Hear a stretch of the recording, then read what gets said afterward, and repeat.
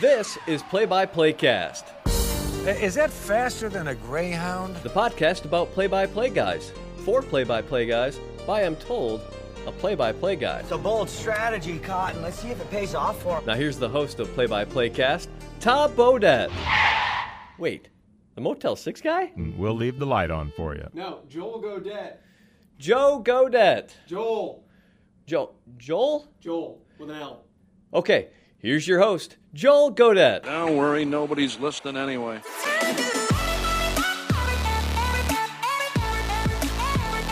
Hey, welcome back in. It is another episode of Play by Play Cast, our 83rd. My name is Joel Godet. This is the podcast for play-by-play broadcasters, about play-by-play broadcasters, hosted by a play-by-play broadcaster. It's a professional development podcast, diving into the tips, tricks, experience, stories, process, and preparation of some of the biggest and best play-by-play announcers in the business. Today's guest is Ann Schatz of the Pac-12 Network, and really a pioneer and trailblazer when it comes to broadcasting in general, but particularly women in this field and also women in play-by-play. And taking on that role. And excited to have that discussion with Ann coming up here in just a couple of minutes. House cleaning notes, as always, though, you can find us on social media at PXPcast. I am on Twitter at Joel Godet. You can always email me, jgodett@bsu.edu. If you're new to the podcast, make sure you check out our previous 82 episodes with, I believe, 80 guests in 82 episodes. Rich Burke of the Pac-12 Networks, our most recent guest. Good numbers on the Rich Burke episode from last week. So thank you to those that caught that one. If you have not yet, all our previous episodes are archived, dating back to Carter Blackburn at number 1. Brian Estridge from TCU was episode 81. Mike Breen of the New York Knicks was episode 80. Len Casper was episode 79, the television voice of the Chicago Cubs. You know, I said on this podcast last week that Friday was a big day for me personally. I was excited because my computer has just updated. But I was excited then because it was my first game on ESPNU and my first game on that kind of a platform, which was fun for me. But this week has just been awesome to breathe a little bit. Had a Ball State basketball game on the radio on Tuesday night. Have another one on the radio tomorrow night. Both on the road, though, so I've been able to get out of the office a little bit and, some good hotel time, which is always good. And it's just a little bit slower, I feel like, when you're on the road. Plus, this week I've only had 2 games. And part of last week, I had that game with Detroit and Wright State on the U. It was part of 6 games in 8 days for me. So last week was absolutely bananas. So this week has just been kind of cool, kind of relaxing. I have 1 game. I have 2 games next week. 1 game on Tuesday, and then I don't have anything else until next Saturday. So a good couple of weeks here to just kind of kick back a little bit. Anyway, those are always good. Hopefully you guys out there kind of get that opportunity from time to time. Recharge your batteries a little bit. Focus yourself a little bit. I know I was able to do that on Tuesday night and surge back out into the never-ending seasons that we all enjoy broadcasting. All right, on to Ann Schatz, because her story is really cool, and I'm stoked that she was able to spend some time with us on the phone. Ann and I actually go back. One of my first jobs out of college was as the women's basketball and baseball broadcaster at the University of South Florida. And at that time, Ann was working for CBS Sports Network. I think it was CBS Sports Network. It might have been CSTV still, but my timeline is a little screwy. And Ann called some Ball State women's, South Florida, women's basketball games. She might have called some Ball State games. I don't know. I wasn't there at the time. But she called some South Florida women's games when I was there. So we crossed paths, about 8 years ago now. Yeah, 8 years ago now at this point in Tampa. And we're able to reconnect. And this is one of the things I love about doing this podcast just a couple of weeks ago when we did this pod. And I was able to pick her brain about a lot of different things because Ann's career is super diverse. If you don't know anything about her, yes, she does do play-by-play. in a variety of different sports for a variety of different outlets.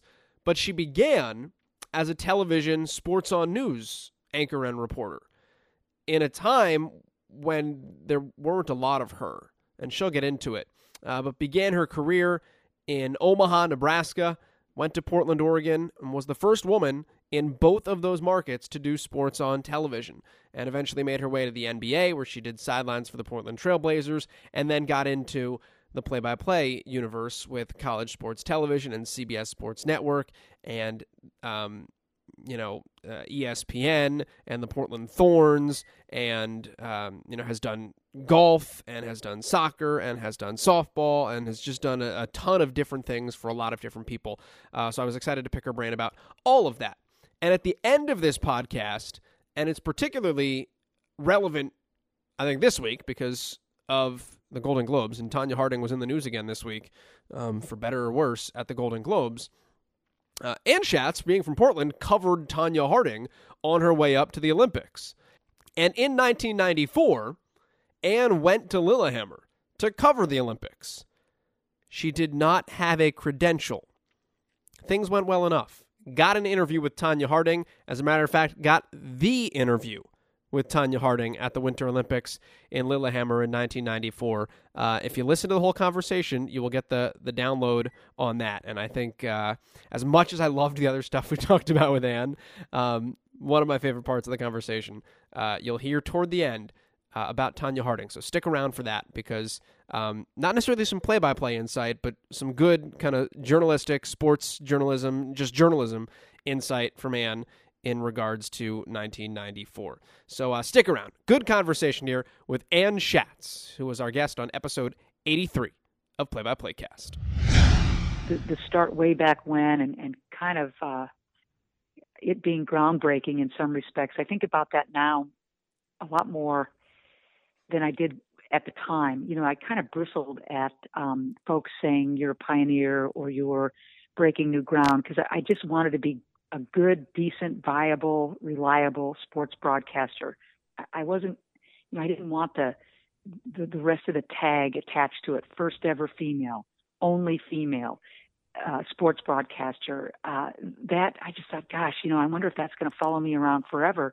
And yet now I go back and I realize that was exactly the case.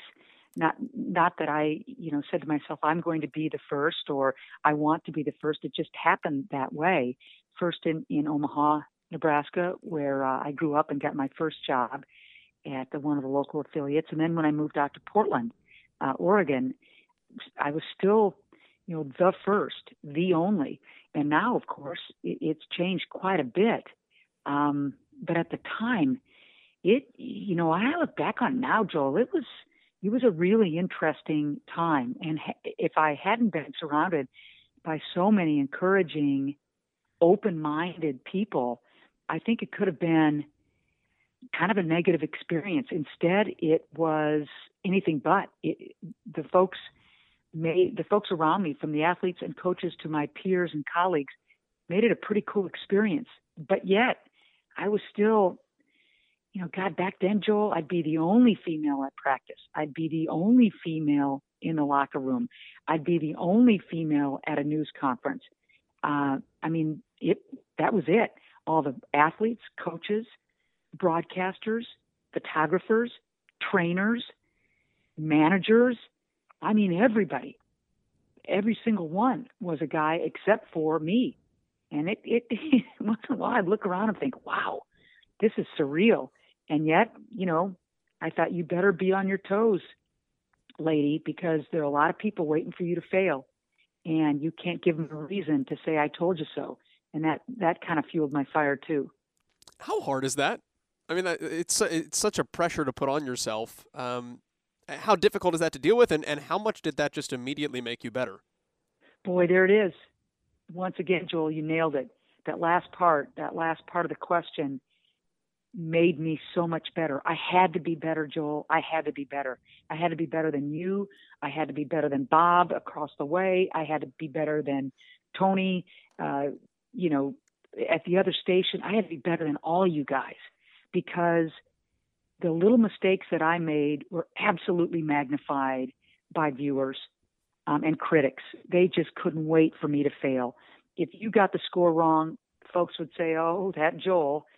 If I got the score wrong, it was, "See, she can't handle it. You can't rely on her. She's not dependable. You have to always go back and mop up after her." I knew that each and every day, not once in a while, every day. But after you quit feeling sorry for yourself once in a while, which I was guilty of, gosh, there's so much harder on me that, after I quit all that nonsense, I realized I got to be better, stronger, faster, more nimble, more creative, more everything. And how could that not make me better? It did make me better. I was on notice all the flippin' time. And initially, when I realized the scope of it, once in a while, like I said, I would be, whoa, my eyes would get big like dinner plates, thinking that is a lot of pressure, because I didn't want to screw up for the young women coming up behind me. If I dug a hole for them, God almighty, that would have been unbearable for them. So I needed to be good for me. I needed to be good for some of the young women coming up after me. And while that was tough, it made me better. And when I quit moping once in a while and that got that out of my system quick, hey, I chose the profession. You better be able to stand up to a lot of criticism. You chose this. You went in eyes wide open. Come on now. So all in all, the experience made me that much better. You're spot on. When did it normalize? And what was it like when it started to normalize in terms of you not being the only woman when you looked around in the locker room or at practice? Yeah. Boy, you noticed. It took a long time, and there still aren't as many on the local level as I'd like to see. Aren't as many women. But you'd notice when there would be a writer or another sports broadcaster that would be at practice, or who would be, in the locker room, and you just kind of want to reach out and grab them and say, "Welcome. I'm so glad you're here. I'm glad I'm not the only one anymore." Because, you think about it, Joel, you could never, for many, many years, I could never call a female sports broadcaster and say, "Hey, Sue, the following just happened, blah, blah, blah, blah, blah." Yeah. Have you ever had to deal with that? Or what was that like for you? Or how did you just kind of handle that? You could never reach out to another female sports broadcaster and commiserate, swap notes, get advice from, ever. Okay? Not ever. I could reach out to a lot of my colleagues, but they were always male. And it was just a different dynamic. And once you could, on occasion, look across the room and see another female there, especially one who you knew earned her chops, who you knew had to go through the same rigors, there was a camaraderie and a bond and a relief to have some company, to be quite honest with you. A relief. So tell me how you got into it. When did the chip kind of set in your brain that said, this is the path I'm going to go, and this is something I'm genuinely, curious of exploring? Yeah. Curious is a great word. And I love that word. Back in the day, Joel, as I said, so there were no women in front of me where I would say, I want to be just like Ann, or I want to be just like Sarah. There wasn't anybody. There weren't any Anns or Sarahs, not on the local level. But, I grew up with three brothers and a dad, all of whom, most of whom were really dialed into sports. So I learned a lot about sports from my dad and two of my three brothers.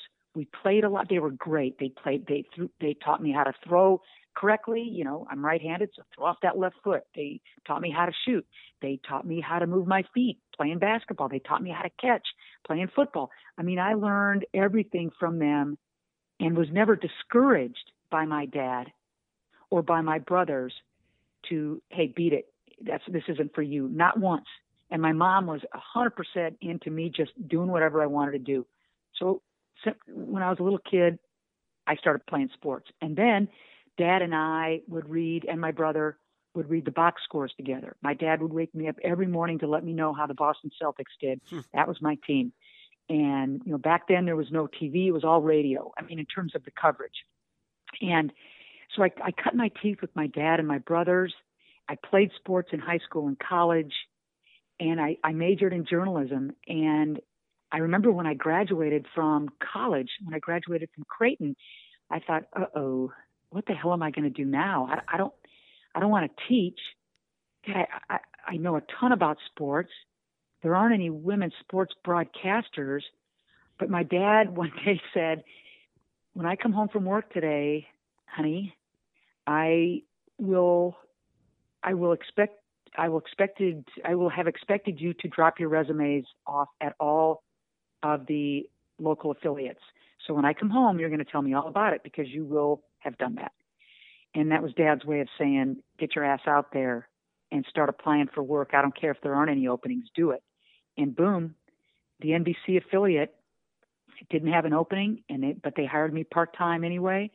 And as a sports reporter, they buried me on the weekends.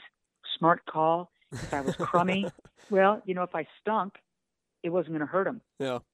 If I was good, it made them look really progressive, innovative. We're the first to ever have a female sportscaster, and that's how it all started. So I was a kid growing up with really active dad and brothers. They taught me how to play. They taught me how to watch and the box scores and figure it all out. Then I continued playing in high school and college, and I kind of fell into this first job, and I've never turned back.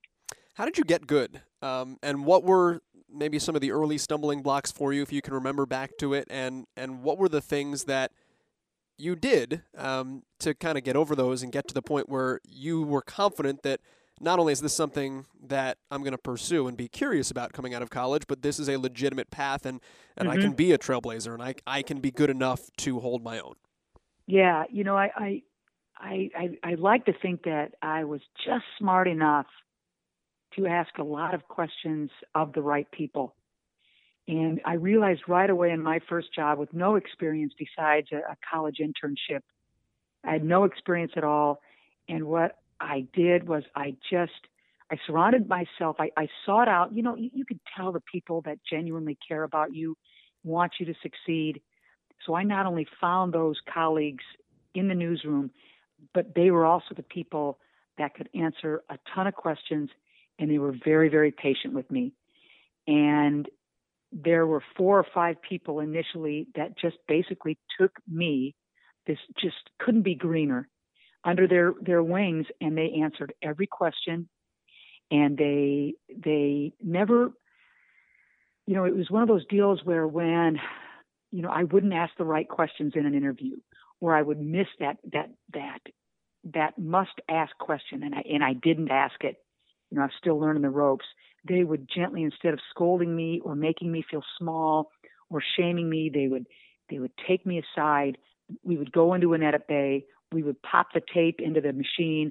We would go through it, and then they would ask me questions that would help me understand what I needed to do better and more correctly the next time. So a lot of it was just asking a ton of questions, trusting the right people, and really soaking up all of the information they had to offer. I'd get a few years under my belt, and I'd watch college grads come in who thought they knew it all, never asked questions, thought they, had it figured out and had their own style and couldn't be bothered with the grizzled veterans, so to speak. And I don't know what got into me in a good way, but I couldn't have asked more questions. And I love the veterans, and they showed me the way. So I learned a lot quickly. I had to, but I had a lot of people who were there helping me and almost kind of catching me before I screwed up badly. I had one major screw up. This was way back in the cave days when we were still using videotape. And I know it. That's only like 6 years ago too. I mean, it's crazy like when you that, think about it. Yeah. Well, but it was one of those deals where you were editing your own stuff, and you would hit preview while you were making sure that the edit was correct. You'd hit preview, and then you'd hit the take button. Oh, because we're And talking about tape to tape too. Oh, yeah. Oh, okay. Yeah. Oh, I mean, cave days. And I remember I left a black hole in a piece because I didn't hit the actual red edit button.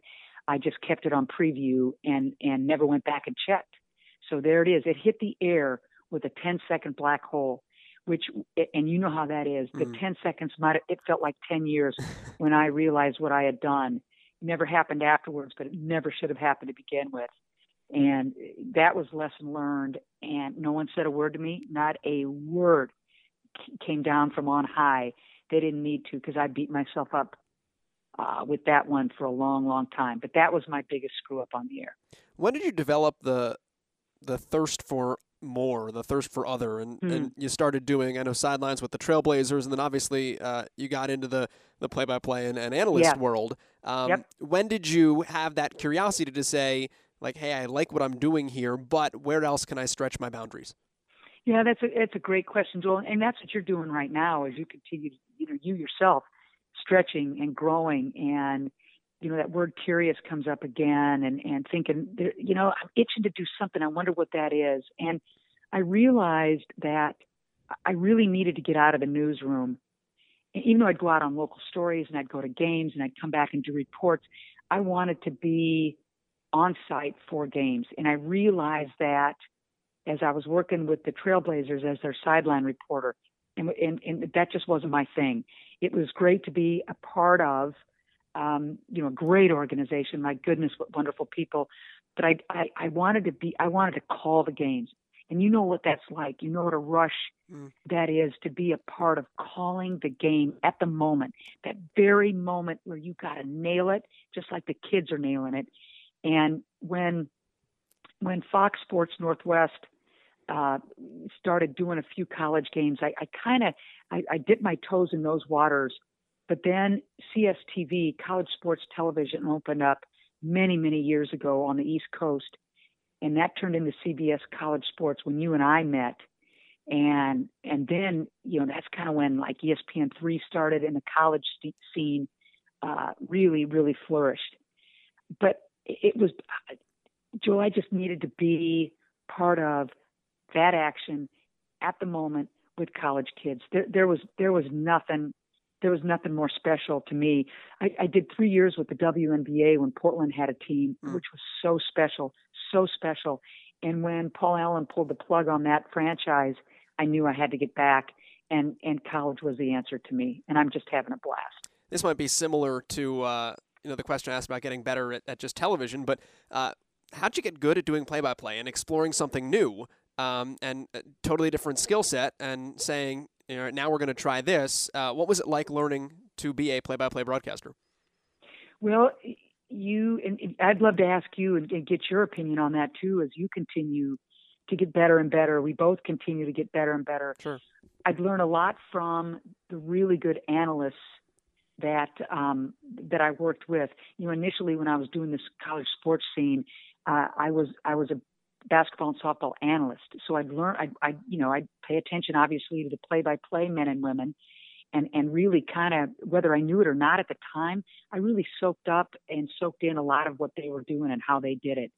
So unbeknownst to me, I was kind of learning a skill set and didn't even realize it until the CBS College and then Pac-12 said, we'd like you to do play-by-play.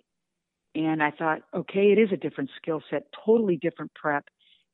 Just you're driving the bus instead of explaining why things are happening, and I quickly figured out, God, I like this. I like this a lot. I like setting up my analyst partner, and I love kind of being the captain of the ship, and like I said, driving the bus. And it took me, I think, 3 or 4 years to really find a rhythm. God, Ants, quit talking so much. God, Ants, settle down. I get so excited, and I love what I'm doing so much. And you can't treat the first basket of the game like it just saved the world from World War III. And so I had to learn with some real patient colleagues. And you know how it is. You develop your style as long as you can stay true to who you are and how you are. You can kind of find your niche pretty quickly, and that's what I've done. What did you think when they said, "And we want to give you a shot on the play-by-play side"? It was smart on their part and really smart on my part not to dig in. You know, Joel, as we've seen the last 6, 7, 8 years on the women's side, following the men's side, more and more ex-coaches and former players want to be in TV broadcasting, and want to be analysts. And more sports outlets are asking them to do just that. So I think it was really smart of the Pac-12, CBS College, and smart on my part not to flinch. That was it. Had I kind of said, nah, not really interested, I wouldn't be in a business today. It was the right move, the smart move, and as it turns out, the timing was perfect. Do you remember your first play-by-play assignment? Yeah, it was horrible. It was just horrible. You can ask Debbie Antonelli. Oh, that poor woman. They put you with a good person for it, though. Yeah. And she couldn't even, oh my God, obviously one of the best. It was at Marquette, and I can't remember who Marquette was hosting. And I remember I was just awful. If I gave myself a low C, it would have been, I would have been very lenient on myself. And I remember the crew went out afterwards for a sandwich and a beverage, and we were about, I don't know, 6, 7, 8 blocks from the hotel, and it was just the snowstorm was unbelievable, and I was so upset with myself, and I was so mad at myself that I remember walking back from the bar to the hotel without the proper gear, not so much to punish myself, but I needed I needed a little one-on-one time with myself. And I remember walking back to the hotel thinking, you were horrible. And there's no way and nowhere to go but up. And things got better after that. But my first game, oh, Lord have mercy, it was bad. Bad. What was bad? Oh, I just couldn't find rhythm. I stepped on Debbie all the time. I just wasn't confident. You know, I could tell it was my first time. Sure. I stumbled. I wasn't confident and sure of myself. And so the first season, I think, was in a lot of ebbs and flows, some good, some bad, some pretty good, some pretty bad. And yet, you know, CBS College was really patient with me. And the second year, noticeable improvement. And I think I've just continued to improve and feel pretty good about where I am. How does having been an analyst help you in terms of just knowing how to use an analyst when you're doing it, and knowing, you know, being on the other side, what you'd like to see from a play-by-play person? Yeah, you're right. And what I'd also like to see from some analysts too, in terms of prep work and things like that to help me out. You know, being an analyst and watching these really good play-by-play people do their thing, you'd realize that they would just welcome the analyst's know-how and knowledge. Bring them in early, bring them in often, let them tell stories. Who cares if, you know, a layup is made or a couple of free throws are efforted and you don't talk about who made what. Let them go. And the good ones know what they're doing, and they know when to stop. And if they're a little green, you know, you steer them because you were once that green and they steered you. So it's really easy and really fun to work with the good ones, and also to work with the ones that are just starting. I love it. I love when we get a chance to break stuff down before the game, after the game. The inquisitive ones, the hungry ones ask questions, and you can tell, boom, we're that much better the second time around. And being an analyst for 4 or 5 years really helped me appreciate what the play-by-play person goes through, and now it helps me understand a really good analyst when he or she does their homework and really, you know, dives in and does the necessary work beforehand, so that I'm not carrying that heavy load by myself. And most of them are so smart and savvy, they're doing their homework without anybody encouraging them to do it, and then they bring their A game, and it's loads of fun. How's the prep different depending on which headset you're wearing? You mentioned that earlier. Yeah, to me it's a lot different, but I got to tell you, I can't put down that analyst homework mentality. So I really want to Sorry about the barking dog. You're good. I really want to make sure that I dig into these kids and find out who they were in high school and where they are now. I love to dive in to stats that tell the story. Really, really appreciate, when you look at a kid and go, hey, wait a second. She's starting for the first time, and how many points is she averaging? And then it's on me to go back and dive into where she came from. Freshman year, she played, total of 5 minutes. I'm just looking at a kid for Washington who just got she was a walk-on practice player from a teeny little town in Colton, Washington. And I think she had a total of 5 points going into this season. And, she's just killing it. She's a captain. She got awarded a scholarship. She's a senior. She's starting point guard. I mean, she went from nothing to this. One of the greatest stories in the Pac-12 of the Pac-12 season thus far this season. And so I better not look at her stats this year and go, yeah, well, boy, she's having a great year. I better go back and see where that kid came from, because that shines a light on what a special season she's having, what a special kid she is for coming through the ranks the way she had to. That's what an analyst does oftentimes, and I can't help it. I got to do that. It's so much fun for me to dig up the nuggets on these kids. So I think I'm still kind of wearing half a headset from each. What kind of conversations will you have? How deep, what's your deep dive like? How much time are you spending on it? Who do you talk to? Or are there no ends that you will go to find out kind of what you want to find out and paint those good stories? Yeah. And you know how it is, Joel, you prep as the season begins, and then you always got to go back to your grids and update those notes and update those nuggets.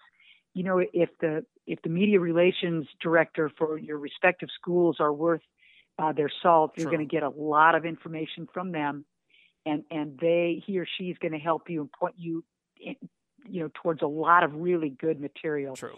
So you ask a lot of questions from those folks, and as you know, the head coach is going to be able to provide some nuggets too. So again, you've been on both coasts. I mean, you understand the relationships drive everything. Relationships with those media folks, media relations folks, relationships with your coaches, where you're trustworthy. They respect you enough to tell you stuff off the record that you would never divulge. That kind of stuff helps you. And then your own curiosity, you use that word and it was so perfect. Your own time and your own curiosity to dig some things up. You better stay on it, because those kids deserve that. What is and you've answered this a little bit already, but I want to take a deeper dive. What's a really good broadcast to you? When you take a step back, what will you have accomplished? And you can take that any way you want in terms of, educating the viewer or just technically what you want it to sound like. What's really good to you? And I'm sure that probably varies across sports, but. Well, yeah, it's a great question, because what you want obviously is something very, very clean. So there's not a lot of stumbles on your part, and that you're so in sync with your broadcast partner that you're not stepping on each other.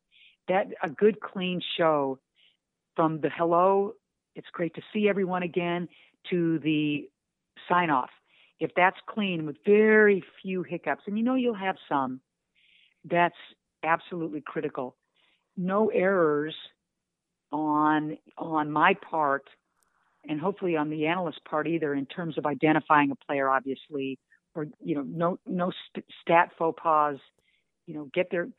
For God's sake, don't mispronounce any names. Those basic little critical parts are crucial.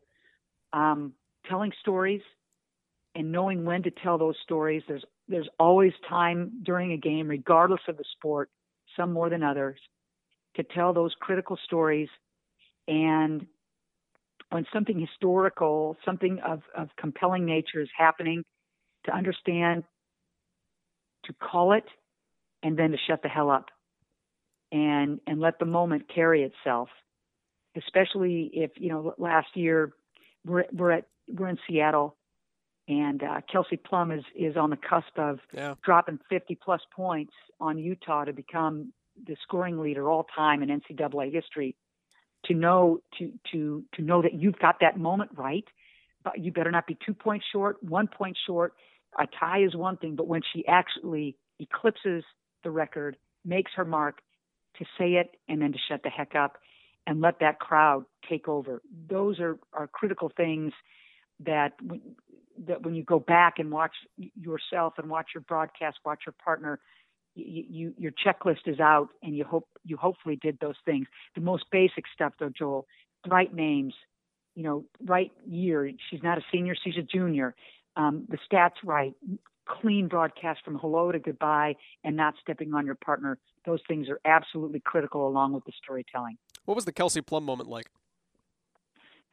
Right now I am goosebumps head to toe, and I mean scalp all the way down to my ankles. I've got the chills. She needed 50 points, 40-something points, 50 points. Now, who does that? So you're probably not thinking it's going to happen that day. Never in a million years.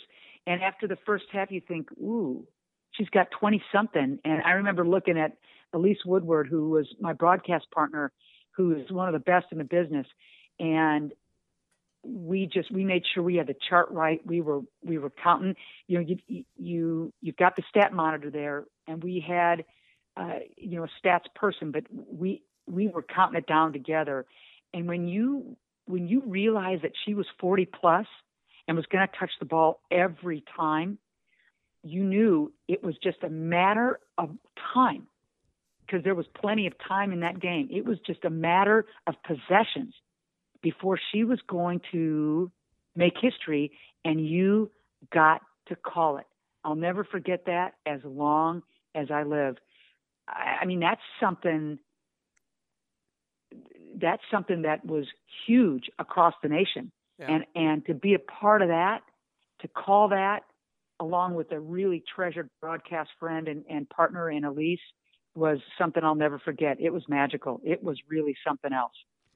Something else you brought up in all that too, and you've said it a couple of times while we've just been talking here, but not stepping on your partner and being able to have that good rapport. And I'm curious, because I did a game last night, and I worked with somebody for the very first time, who was great. But it took a while to develop the figuring out of pace, and there were a bunch of times where I kept kicking myself like and it wasn't that it was me trying. I took it on myself to have to get out fast enough so that when they came in, I was already done. Right. But it took a while.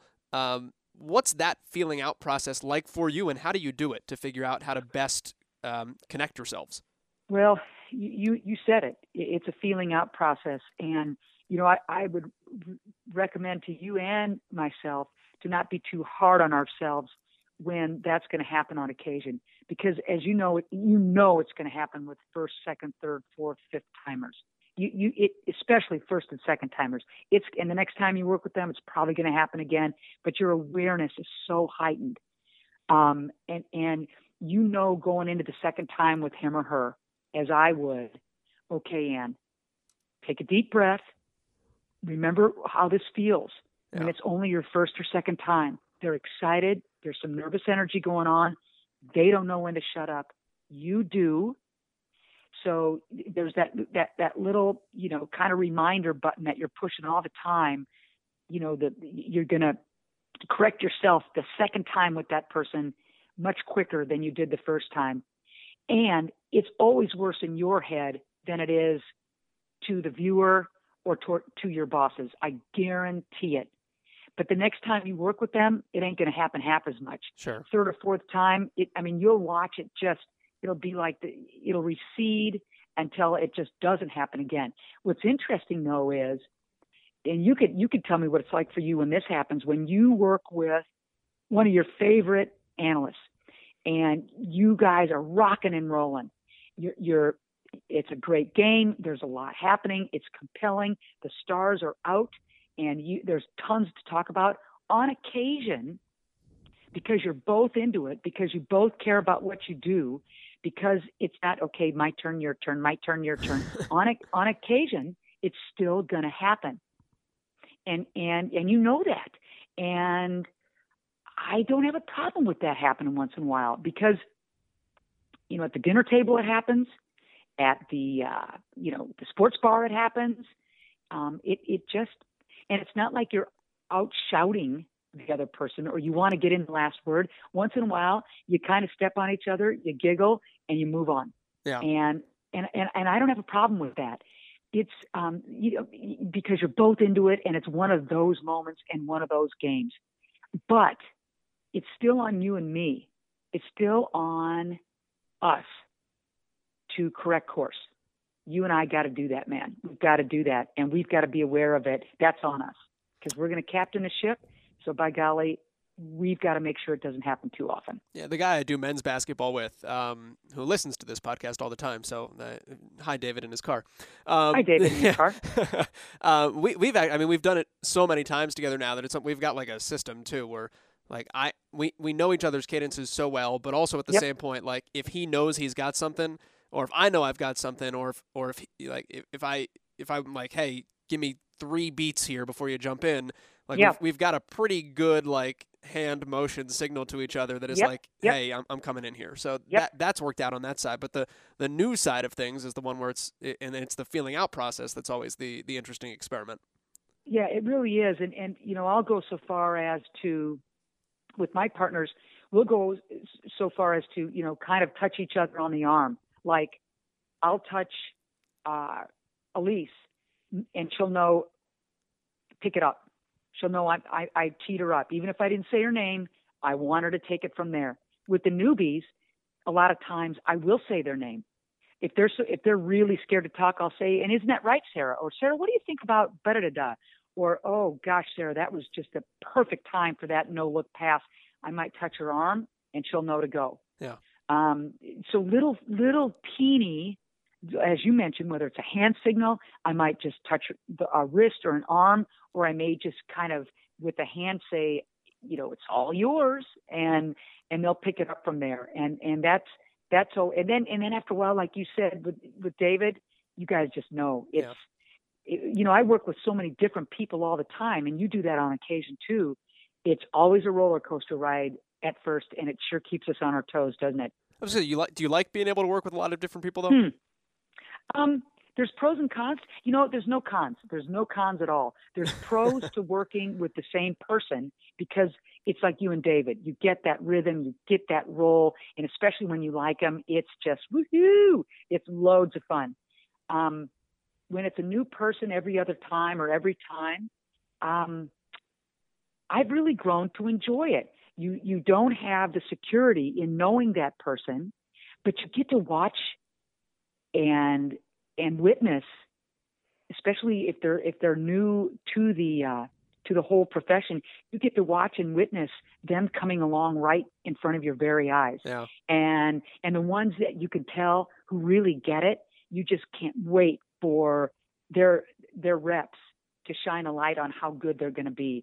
So I think it's fun to work with new people, or if they're new to the network and have maybe worked with different outlets, but they're new to the network. It's fun to bring in a different voice and a different mindset and a different point of view. It's okay. I like it. I have two. I kind of want to take two branch off subjects to close it out with you here, and they're different than where we've been so far. So hopefully it's okay if you let me indulge a little bit.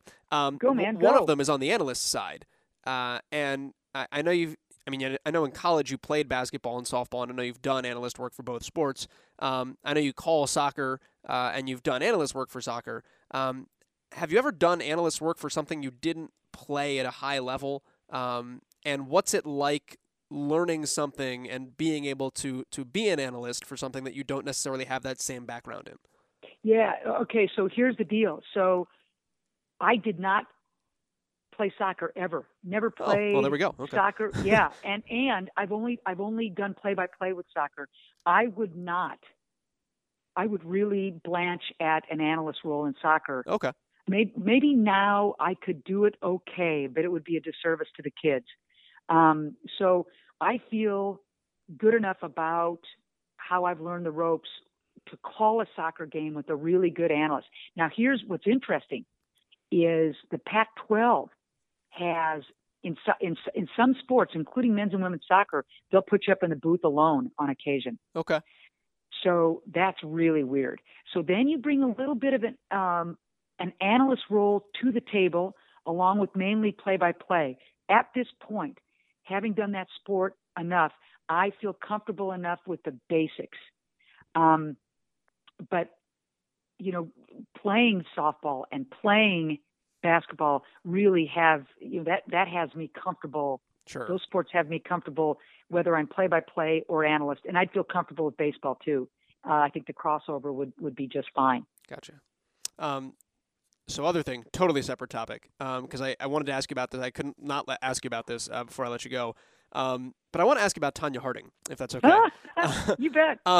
Because, and this is my own like insecurities, but like I have this great fear of any time I go to a place that's new, particularly a large-scale sporting event, and have this fear of like I don't know where I'm supposed to go, or like I don't know where my credential's good for. I feel like I'm not supposed to be here. And then I read the nugget that you went to Lillehammer uncredentialed. Correct. To pursue the Tonya Harding story. Can you tell me about going to an Olympic Games in another country uncredentialed and figuring it out on the ground and winding up with where you wound up? You know, you are the only person who has ever asked me about that. And it was, you are. And, you know, I wish I could give you a big hug, because that was an absolute beast of a challenge, as you can imagine. You know, I worked for the CBS affiliate in Portland, Oregon at the time, and CBS had the Olympic Games.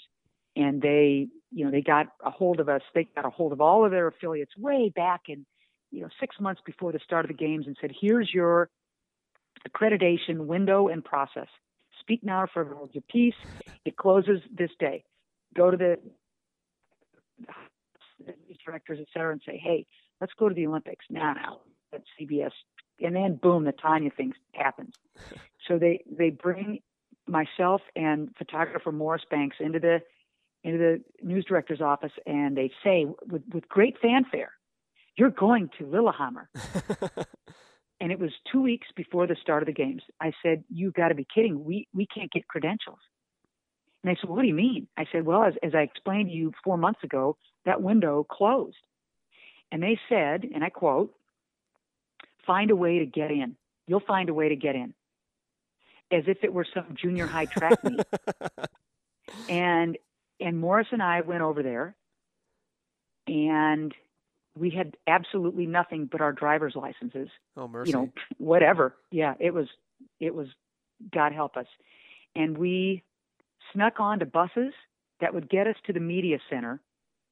And then when we got to the media center, remember, we're CBS, they're CBS, and they said, no. You're not coming in here.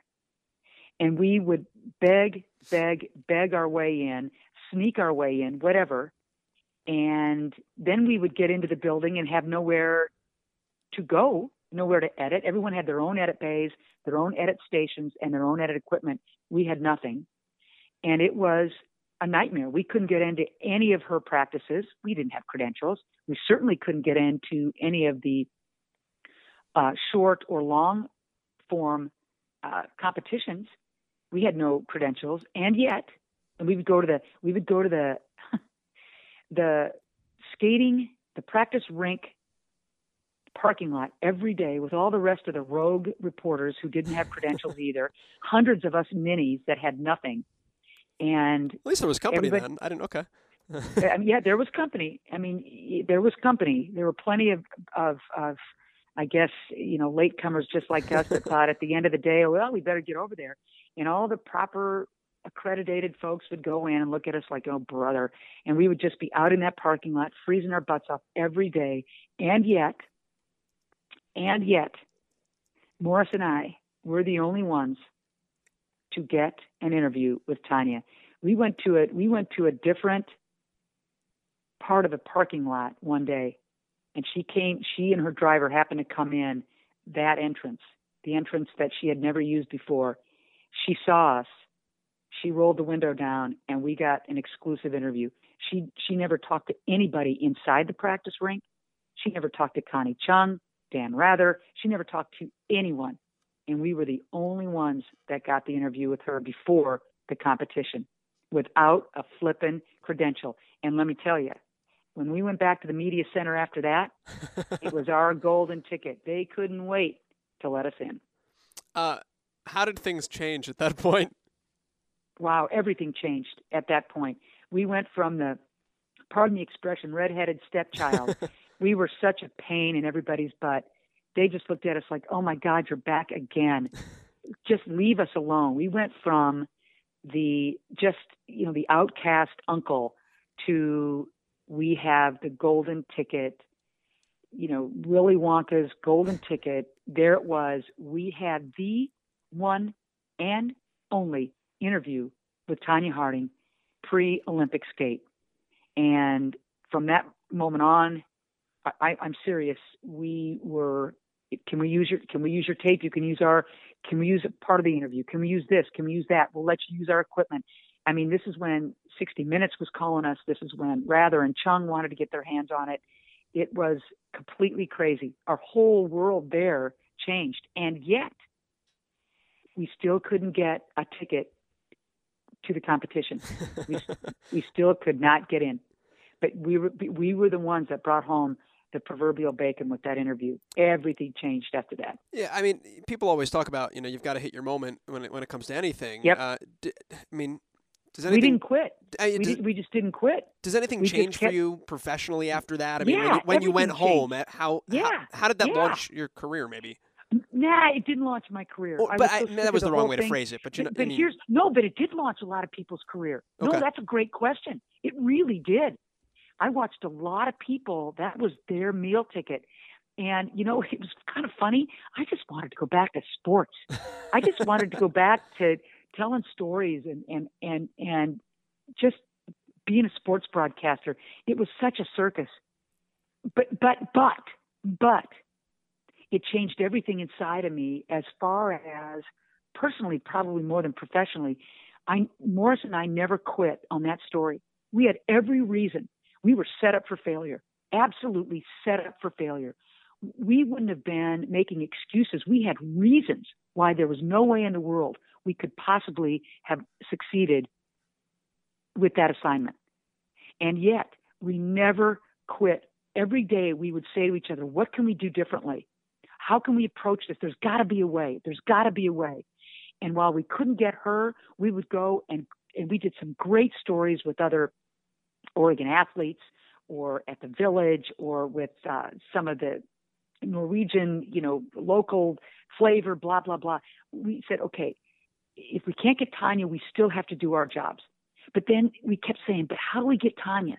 How do we can do this? We've got to think of something differently. We've got to approach it differently. And we ended up getting that interview, the interview. And that set me up. I never quit. I'd like to have thought I wasn't a quitter. And I mean, just, screw it. There's no way we're going to get her. We never went down that road with her. And that taught me everything, and it wasn't that long afterwards, when I remember Morris and I, we were covering the Blazers, and, we would come upon situations, and you know how this is, where it looks impossible and it probably is going to be impossible, but maybe, just maybe, there's a way around this, and there's something you're not thinking of if you just keep plugging. And that was huge for me. It really was. And this has been a lot of fun. If people want to, find you on social media or reach out to you that way, what's the best way, or find you on television? What's the best way to track Ann Schatz down? Well, the Pac-12 network is where I hang my hat. I'm not much of a tweeter, I got to tell you. It's probably for the better. Yeah, I think so too. Once in a while I'll hit social media through Instagram or something, but if somebody goes to my website and reaches out, I'll always get back to them. I got to tell you something here. You and I we first met, I want to say 2009. I was going to say almost 10 years ago. Yeah. Okay. 2009, USF women's basketball. And for you to have taken the time to track me down, to reach out, no, it means more to me than you could possibly know. the questions that you asked me make me almost a little misty because they're so well thought out and so well thought of. And it for you to have taken the time to thought of such wonderful questions and for this hour to have flown by the way it did says a lot about you. So I can't tell you how much I appreciate this time with you. That's Ann Schatz joining us here on Play by Play Cast. I just want to say, and I made this point in the question. There is no way, and maybe if I was thrown in that situation, I would feel different. But sitting back now, if you would have told me to go, when I go to a big time event with a credential, I feel uncomfortable. Let alone going to a big time event without a credential. I'm not good enough at borrowing, and dealing or stealing my way into any place. I can barely get into a sports venue with a ticket. The fact that you can go to the Olympic Games like Ann did, get the interview Ann got, and then obviously, get access to be able to do your job and access to the media center or just an internet port or a phone line or a desk was incredible. So to hear that kind of perspective on it was awesome because it just blew my mind thinking about it. If somebody would have told me, go to Lillehammer, it's not by the way, you're a Portland television reporter, the Olympics are in Salt Lake. We're going to put you on a plane to Norway. Okay, great. Do they speak our language there? That. Honestly, that's a fair. Do they speak our language there? I mean, they do, but the most widely spoken language is Norwegian, which I could have seen that coming. Google tells me it's also a North Germanic language closely related to Swedish and Danish, all linguistic descendants of the Old Norse, so that makes sense. Norwegian is 95% first language in Norway. So there you go. Knowledge all around. But I feel like in most European countries, a lot of people speak English too, because they're good like that. Anyway, we have gotten way off track. Many thanks to Ann Schatz for joining us again this week. Awesome time being able to reconnect with her on the phone and pick her brain a little bit. And I got a lot from it. Hopefully you guys did as well. To the NBA next week, Eric Reed of the Miami Heat will join us. One of the Heat originals. One of the very few left that has been with the Miami Heat ever since the franchise began. So Eric Reed is with us as our guest next week here on Play by Play Cast. Until then, we say so long and hit it, Marshmallow.